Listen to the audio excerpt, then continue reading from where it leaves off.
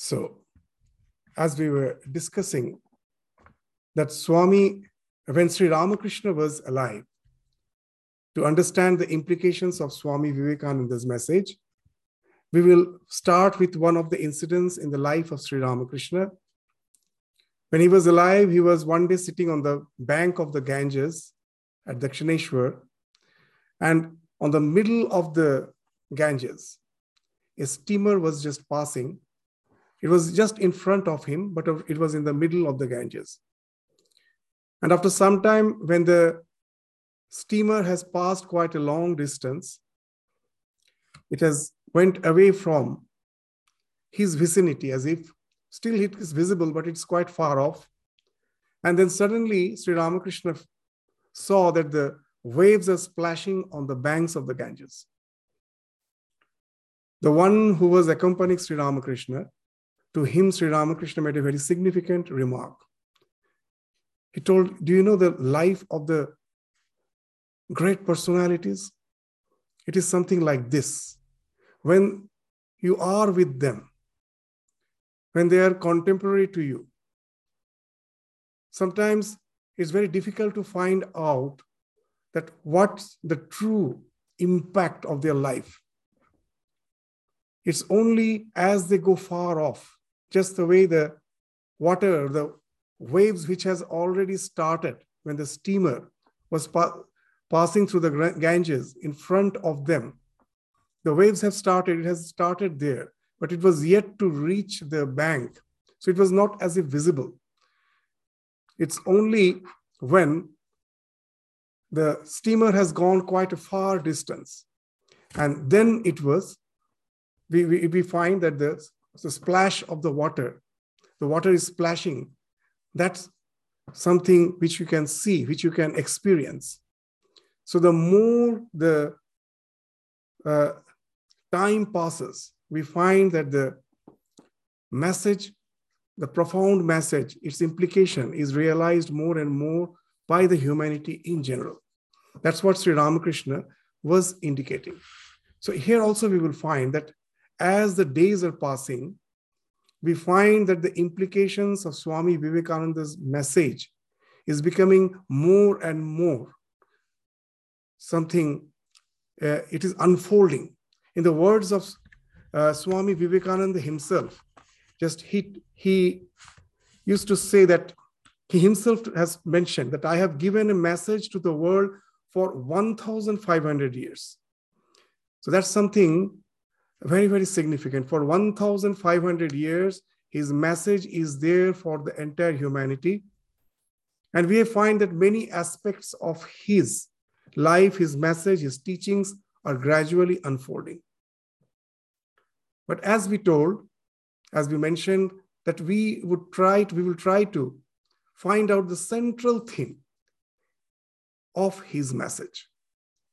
Now, the central theme of his message, in his own words, is that he wanted to preach the human's divinity. In his own words, my ideal can be indeed put in few words, that is to preach unto humankind its divinity and how to manifest it in every moment of one's life.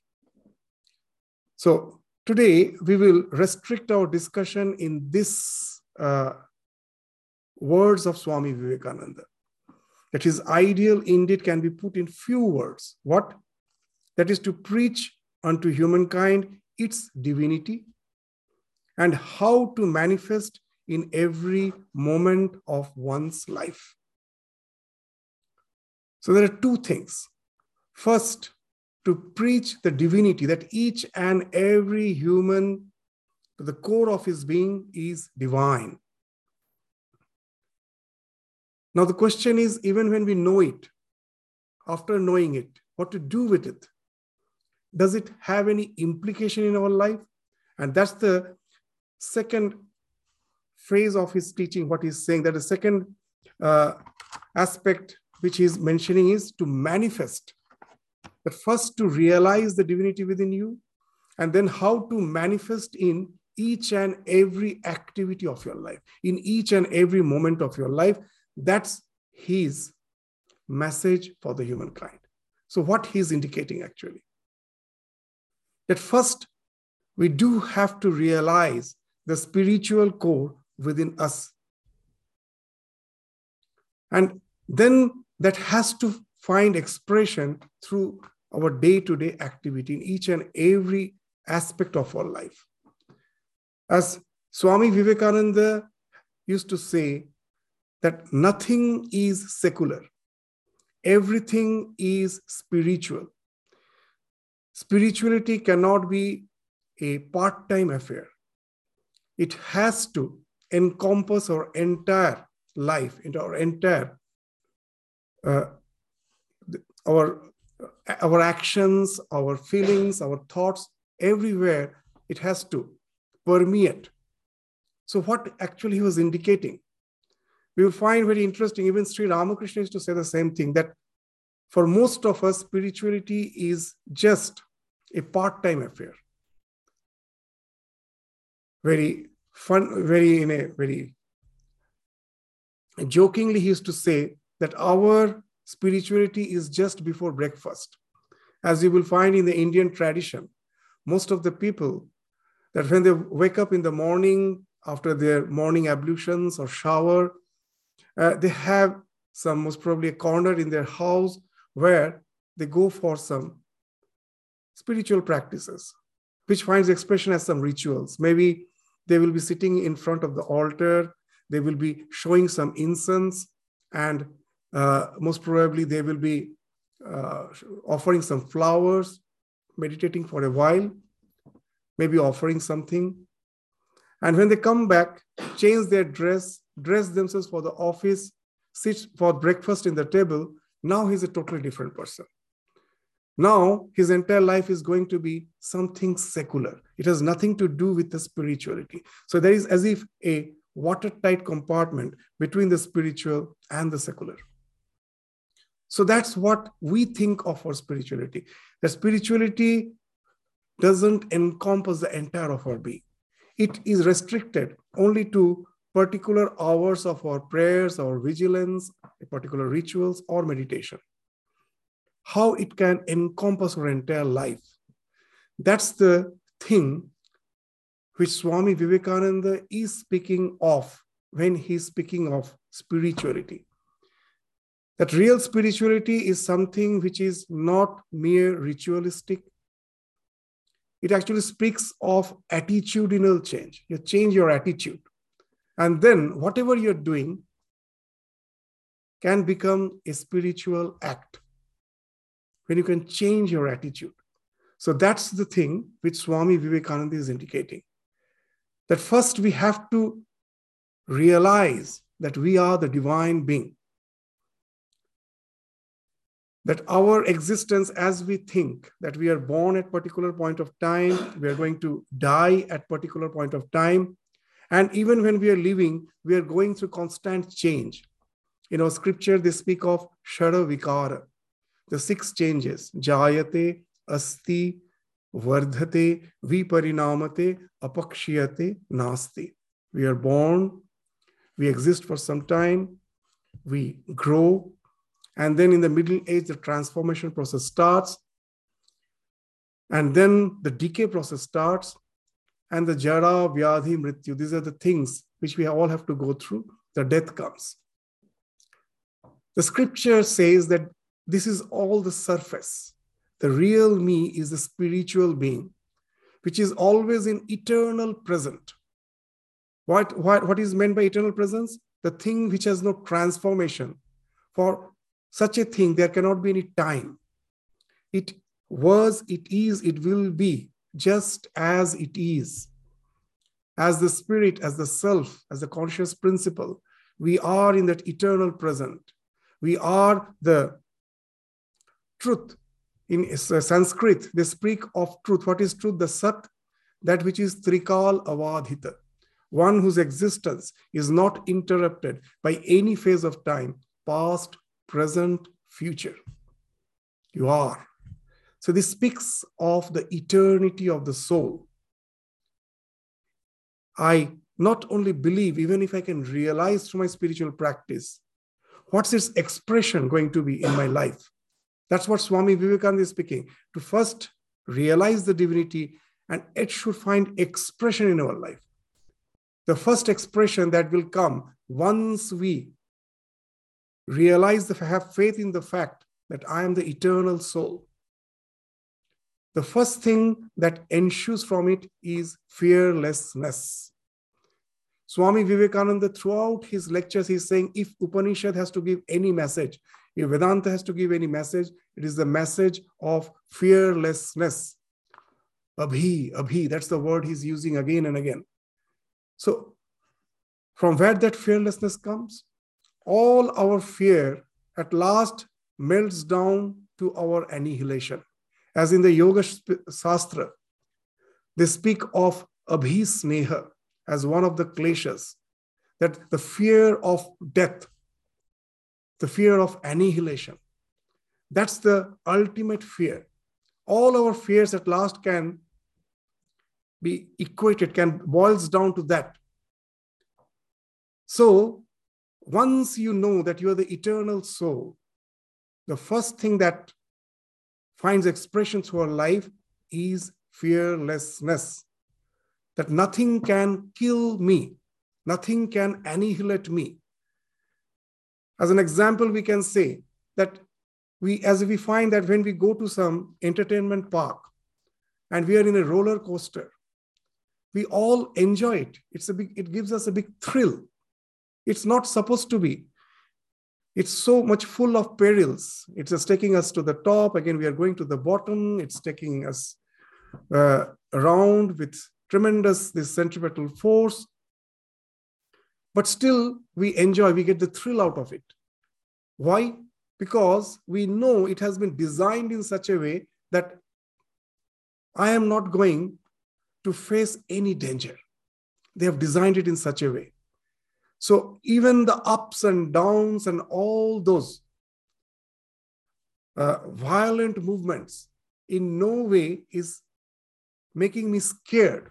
Even if I'm scared, I enjoy it as a thrill because I know nothing is going to harm me. So once we are convinced of the fact that as the soul, I am eternal, this journey is just a passing phase.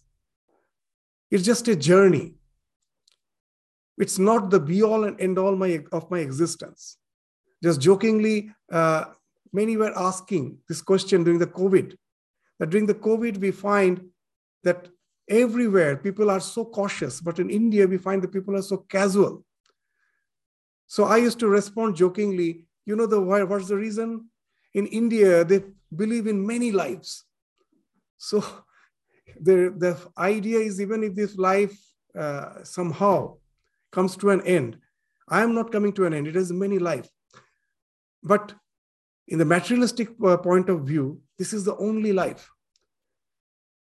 And that's the question of that's getting scared. We will find this idea in many of Swami Vivekananda's lecture that once you know that you're the eternal soul, there is no hurry for you as if. And when Swami Vivekananda was delivering lecture in the West, we will find that there was a very famous orator. He was an agnostic. He doesn't believe in any religion. His name was Ingersoll. So when he used to deliver a lecture, he used to just say that this is your only life, live it. Once he met Swami Vivekananda and he just expressed the same idea to Swami Vivekananda with the help of an allegory. He told, suppose you have an orange. I have an orange. My aim is to squeeze it to the last drop. Swami Vivekananda responded very nicely. He told, yes, that's my idea also, to squeeze it till the last drop. And then he told, but you are in a hurry. You cannot squeeze it to the last drop. You have very short time. I have eternity. I can relax and squeeze it to the last drop. So that's how he was responding. We find when Swami Vivekananda one day was going to catch the steamer, and his Western devotees were just asking him to just hurry because the time of the steamer, the steamer was about to leave. So they told Swamiji, just hurry, otherwise we will miss the steamer. And Swamiji asked, when is the next steamer? It's half an hour later. And then still they found that Swamiji is walking at a slow pace. And Swamiji just mentioned, why to hurry? If we miss this, we will catch the next steamer. And then these Western devotees immediately told Swamiji, you don't have any sense of time. You don't have any sense of time. And Swami Vivekananda's reply was, you live in time, I live in eternity. So that was the answer of Swami Vivekananda, that rush, that tremendous, always intention, all this comes from somehow the sense of tremendous egocentric individuality, that this life, that anything I have to do with that myopic vision, I have no vision of the future. I cannot broaden my perspective, and I cannot build my life on that broadened perspective because of that narrow vision of that extremely materialistic outlook towards the life. So the first thing that comes when once you have that sense that you as a soul is eternal, the thing that comes is that you find that the fear factor is going. You can take the life, even the ups and downs, everything can give you a thrill, just like a roller coaster, because you believe in the eternity. The next thing is the soul in all the religion, what they believe in. The core of your being, the spirit, the soul, the conscious principle is ever fulfilled. Means if you're ever fulfilled, there is no question of desire.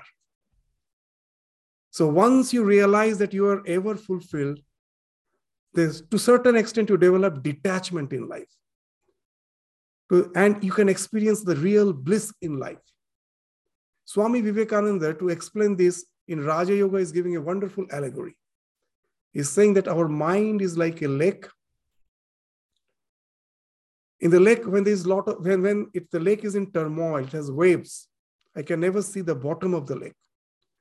But when the lake is calm, there is no wave in its water, and the water is transparently clear, I can even see the bottom of the lake.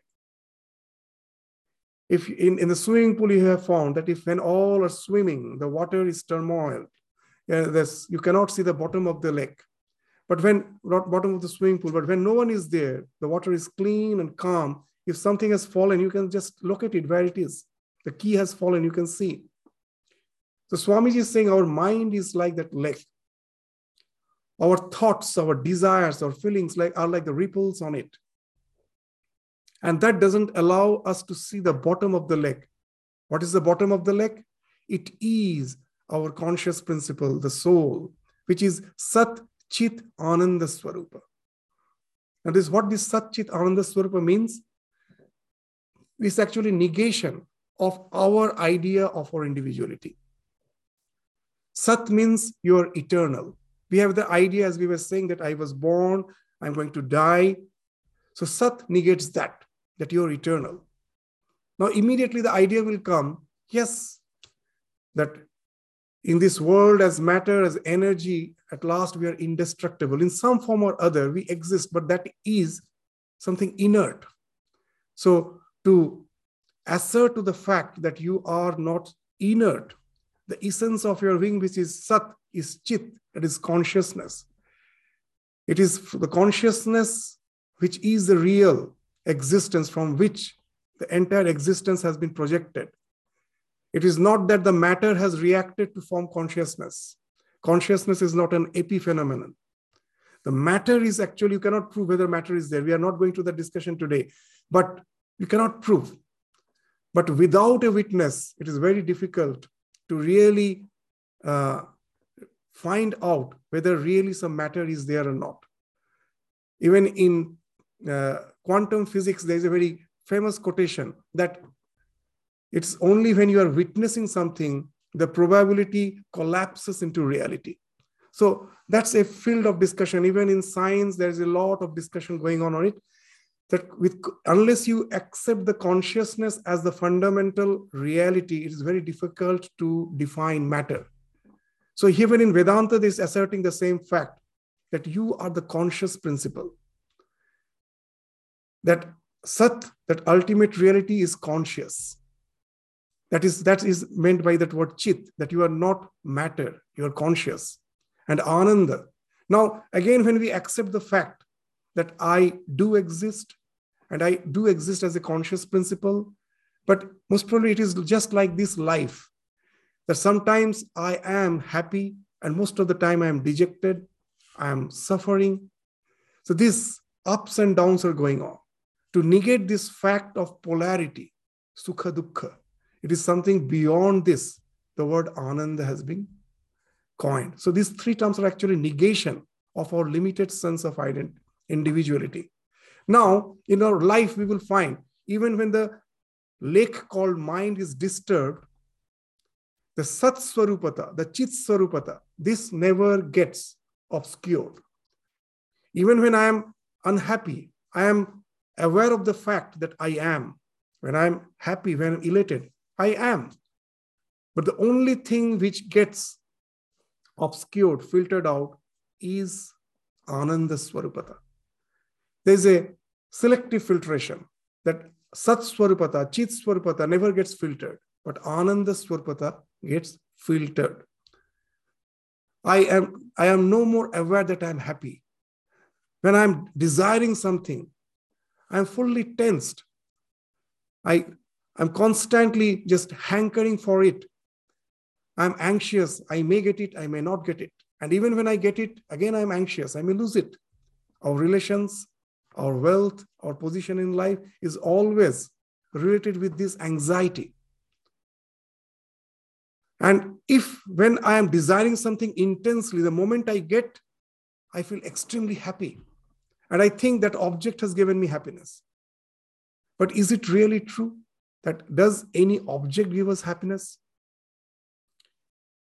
If you really try to find out the nature of happiness, you will find only desirelessness gives us happiness, nothing else.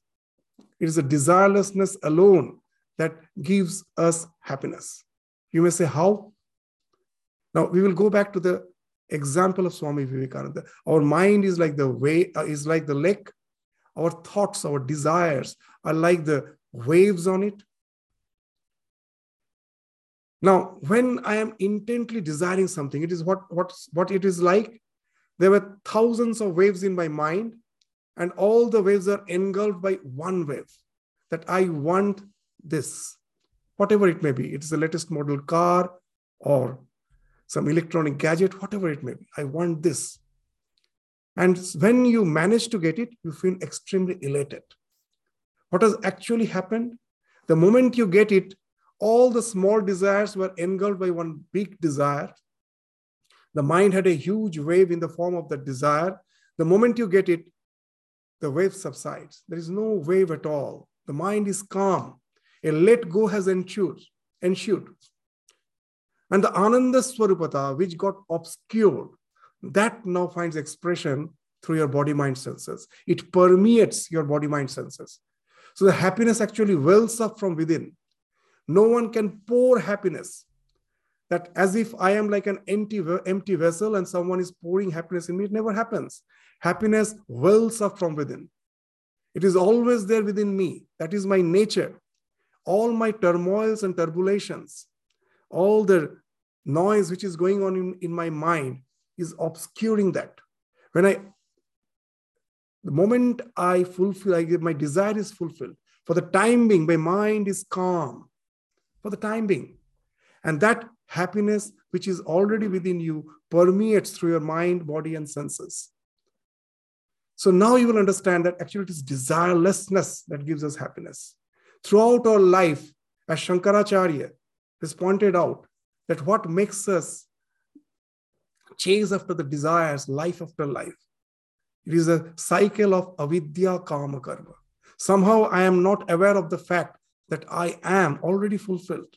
Nothing is there for me to want. As the conscious principle, I am ever fulfilled.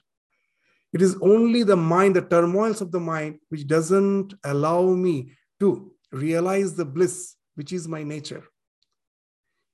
That bliss which I get by the fulfillment of the desire for just a moment can become something permanent if I know the art of let go.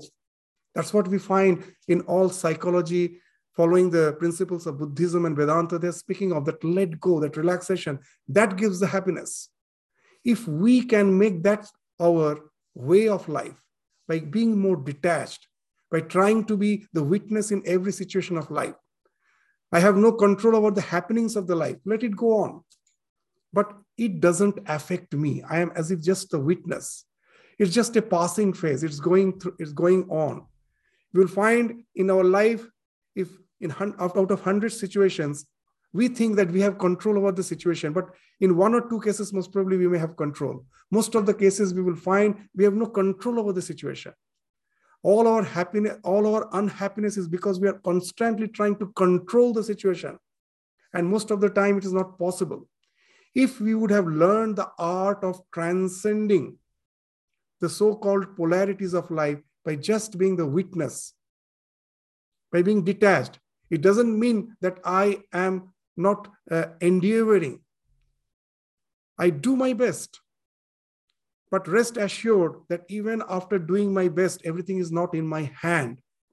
As Sri Ramakrishna used to say very nicely, that there were 2 farmers. One farmer used to till his land because his forefathers have told that don't listen to the forecast, till your land. And one year the forecast was there that there is going to be a drought. There is not going to be any rain. But as his forefathers have told, and he follows what dictum has been directed through the family tradition, he follows it. He tills the land. And another farmer, hearing the forecast, doesn't till the land. And now suddenly the forecast proves to be wrong. And there's a huge downpour. Now who is going to benefit? The one who has tilled the land. So the rain is not in my hand. So everything is not in my hand. What I have to do, let me do. But there is something called Daiva. Those so many circumstances which is not in my hand, they have to all come together to really make the thing happen. So in the life, sometimes we just have too much far-fetched desire. We think that with my effort, I can control everything. It's not possible. So let me do my best. But after that, let me develop that faculty of let go. Let me resign. As Sri Ramakrishna used to say, that be just like a dry leaf in the storm. That's the idea of let go. The more we can develop that faculty. So just see that divinity, first you acknowledge that you are a divine being, realize that, and it should find expression through the life. So just be fearless, be detached, let the let go ensue in your life from that sense of detachment, and then you start really enjoying the joy of living. The life in our scripture, then there's a very nice idea of Jivan Mukti, that you need not have to die to go to heaven. That the idea of happiness is not some post-mortem existence. Here itself, here and now, ihaiva, here and now. In our Upanishad, again and again, they are stressing the idea that happiness can be experienced as a way of life, not just as tits and bits. It can be experienced as a way of life if we know the art of living. And that speaks of just a change of attitude. It doesn't speak of conforming to certain belief. It doesn't speak of conforming to certain practices. And another aspect of divinity with which I will conclude our discussion today is unselfishness. You know, our scripture says that the ultimate reality is something which is non-local. The consciousness is non-local. When it gets reflected in the body-mind complex, that reflection creates the ego, sense of ego. That's I. I identify myself with the reflection, and then I feel I am this body-mind complex. As an example, the sun on the sky, when it gets reflected on the waves, there are innumerable waves, thousands of waves. Each wave will be reflecting the sun, and the one sun appears as many, and not only that, with the distortion of the waves, the sun also appears to be distorted. With the movement of the wave, the spherical sun may appear as elliptical. It may appear as in some other shape. But has really the sun has changed? No. The transformation is just of the reflection. So similarly, the conscious principle is unchanging. Nothing can tarnish it. Nothing can adulterate it. But it appears to be as if adulterated once you get identified with the reflection. So the Vedanta is saying that the more you can identify yourself with the reality, not with the reflection, the more you will be actually identifying yourself with a non-local consciousness, which has got localized because of that sense of ego. That ego is nothing. That conscious principle getting reflected in this body-mind complex generates that sense of ego. And that state of ego is a state of disease. You will understand the dis-ease, the word disease, what it means? Dis-ease. The ease has gone. When our ease goes, even in our day-to-day life, we will find that when I'm healthy, I'm not aware of any particular part of my body. The health, life is as if throbbing through the entire body. The real state of health is a sense of bodilessness. You're not aware of your body. Then only we can say that you are healthy. When I say I am diseased, my ease has gone. When I become aware of a particular part of my body, my head is aching, I have a headache. My heart there's a chest pain. There's knees are paining, back pain. So what has happened when I was healthy, I was not aware of the body. It was just the health was throbbing through the entire body. And now I become aware of a particular part of my body. So it has got localized. The more your consciousness gets localized, the more your ease has gone. You are diseased. You are no more at ease. So similarly, in spiritual sense, the conscious principle, which is non-local, when it gets localized, it is diseased. The more it can find expression through breaking of the ego boundaries, the more it can enjoy peace and fulfillment. The entire process of evolution is nothing but the breaking of the ego boundaries. Just say that the first expression of life is a simple microbe. Its entire sense of identity is with that small body, and it finds a little change of the stimuli, a little more strong light kills it. It exists in a very, very narrow parameters. And now to fight with the nature, what it does, it starts conglomerating. The various cells will conglomerate. It starts relinquishing its ego. Okay, let us have division of labor. It's not that everything I will do. You take care of the respiration. I take care of the circulation. I take care of the digestion. So that's what the human body is. From the single cell, we have evolved as a human being by relinquishing our so-called ego as a small limited microbe. It is now finding expression through the entire body. And that's how we have evolved.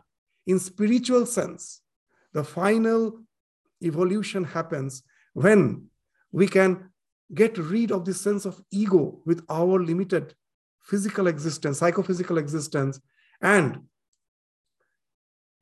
can realize that the real soul, the real spirit, the conscious principle is something non-local. Even in our life, we will find that there is a happiness in giving. I was in welfare section in Belur Math for quite few months, for about a year or more. And there, one wonderful thing we found, that anyone who comes for help, and if you ask him that why you need some pecuniary help, we never found, it's a very rare case someone says that I am in need of money because I am hungry, I don't have clothes. Very few. 99% of will say that I have my children. I cannot feed them. I have my near and dear ones. I cannot feed them. I cannot send them to school. I need some money for them. It's a very interesting thing that in our life, we find that the suffering which we have is only when we cannot really give to others. There is a very spontaneous joy in just giving. Even in our hostels, in Ramakrishna Mission Hostel, I was there for a long time. We were looking after the students in various Ramakrishna Mission schools. And there, on public celebration day, in Narottam Nagar, in Midnapur, wherever I was there, on celebration days, we used to make it a point that the student also should serve, because there are a lot of devotees. They will be thronging, and that the prasadam has to be served. So we used to insist, we will make some duty list. And every year it was a common experience. They will grumble first. They don't want that something has been imposed on them. But somehow we used to insist, you have to do it. And every year we found a very interesting thing. When they were asked to do it, and when they start doing it, they were given a very small slot, just 1 hour slot. After that, the volunteers will take over. Just to give them the taste of serving, we used to give them that slot. And every year, the one who were grumbling, the same boy, after 1 hour, when the volunteers come to take over, they're not willing. They suddenly have got a joy out of it. Simply, they're just serving the food. This is something which we all can experience in our life. Even now, in science, they have started saying that our genes are altruistic. Somehow, that even in Gita, that idea is the Sahayagya Praja Srishtva. When the creation, when God has created this world, these living beings, He created with the sense of cooperation. Those who cooperate, those who have that win-win situation, those who are in that synergistic mode, they only thrive. Others have to be annihilated. So you have to be unselfish. That's why Swami Vivekananda's definition of God is wonderful. He used to say, it's such a definition he has given, which is beyond all denominations. He used to say that unselfishness is God. Unselfishness is God. The more you go beyond your ego boundaries, the more you become one with the so-called non-local consciousness, the more you are one with the divinity. So that's the thing, that unselfishness, which Swami Vivekananda is speaking of in many of his lectures. So that should find expression through our life. The more we can go beyond the ego barriers. Even in Swami Vivekananda's life, we will find someone came and complained him that he tries to meditate every day by closing the doors and windows, sitting in his room, trying to contemplate. And he finds he cannot. He's extremely restless. His mind is not at peace. So he was asking, can you teach me how to meditate? And immediately Sri Ramakrishna replied, the first thing I would ask you, that not to close your doors and windows, open, look out, see who are suffering. There are so many people suffering. Forget about yourself, reach out, try to help them out. And then you come back and ask me for meditation. So we will find that it is something just like a cash down payment. In this life, for most of us, we all want happiness, but what has happened with us? With one example, we will not take much time. We will just conclude our lecture with this example, that suppose there's a mango tree and there are 2 walls near the mango tree. Hurriedly, you keep to and the mango tree is laden with ripened mangoes. And hurriedly, to get the mango, you keep the ladder in one of the wall and you climb. And then after climbing, you realize that you have kept the ladder on the wrong wall. That is a bit far away. So you cannot reach out. You cannot reach the mangoes. And then you realize if you would have kept the ladder on the other wall, you could have easily reached the mangoes. Now, the effort is same. Whether you keep the ladder in this wall or that wall, and you climb up, the effort is same. But in case, you don't get the mangoes, in other, you get it. So what it speaks of? In this life, we are all endeavoring. But the wall speaks of our attitude, our orientation. If that is not correct, all the endeavor goes in waste. We at last find that happiness is something which is always a future tense. In our life, you will find happiness is always a future tense. As a small boy, Our parents used to say, when you go to the university, you will be happy. When you go to the university, then again they say, when you get a job, you will be happy. When you get a job, after that you think, when you get married, then you will be happy. And then the children come, and then again, most probably in the retired life, I will be happy. And at last, in the church, in all religious places, everyone complains. It is only the old people who come. They think after death, they will be happy in heaven. So always it's future tense. It's never a present tense. And it's just because in this life, the endeavor is not the thing. The orientation was not correct. Once we have that proper orientation, then whatever we are doing, the life need not have to change the mode of our life. The life can go on as it is, but still we can realize the bliss, the joy of living, the taste of that liberation even while living. As Shankaracharya used to say, Jivan Mukti, Sukha Prapti, Hetave Janmadharana. The purpose of the human birth is to enjoy the bliss of liberation, even while living. And that is possible if, as Swami Vivekananda is pointing out, that to recognize the divinity within and how to channelize it in each and every moment of our life. By how we can do that? Just by being aware of the divinity and how to manifest the divinity to every moment of our life by changing our attitude, our orientation. And that's the thing which Swami Vivekananda is highlighting.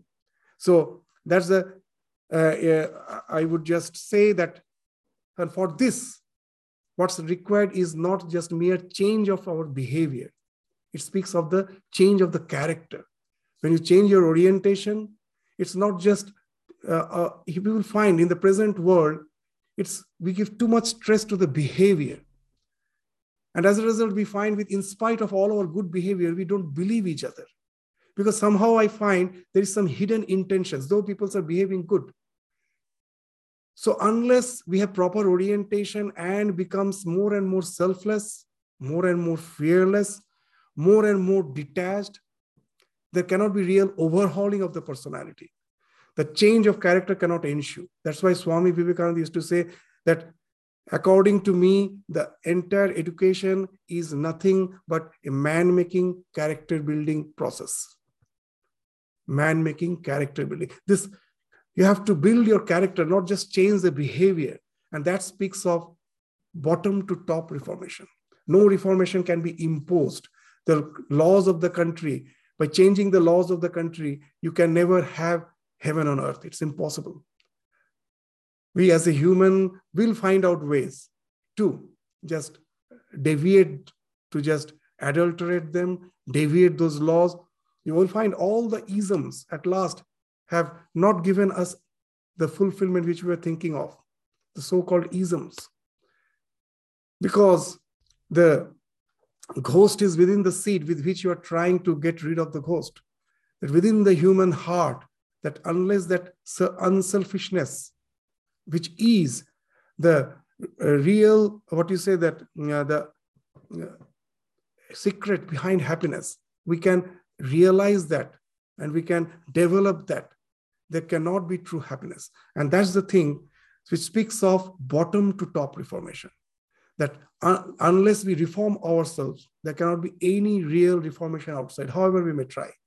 And Swami Vivekananda is highlighting that let, as an individual, we all try for that bottom to top reformation, from inside out, not from outside in. And that's, in his word, is Atmana Mokshartham Jagatitayacha. Try for your own liberation and for the welfare of many.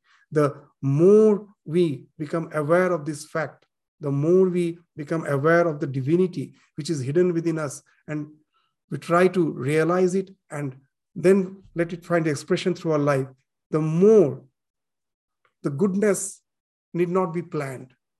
Just your existence spontaneously will do good to the world if you can transform yourself. Once you are transformed, the world automatically is going to be benefited by you. That's what Swamiji is indicating by Jagat Hita. First, Atmana Mokshartham. We just think of self-actualization. And that will lead to the self-transcendence. And once that self-transcendence is something which gets manifested through your life, it will spontaneously do good to all in general, good to the entire humanity. And that's the message which Swamiji has left for us. He has given us sufficient time, 1,500 years. That's what he's saying, that this message is going to work for the humanity, that the more and more we become aware of this, the more we try to lead our life according to these ideas, the more we realize this, the more we will be reaching towards the fulfillment. So with these few words, I would like to just end our discussion today, that let we all be inspired by the teachings of Swamiji in such a way that we try to understand the real purport of it and try to lead the life according to that, so that our personality gets overhauled, we get transformed, and we ourselves can enjoy the bliss in life, and our existence can become the bliss for all in general. So with these few words, I would like to conclude my discussion today. Thank you all. Namaskar.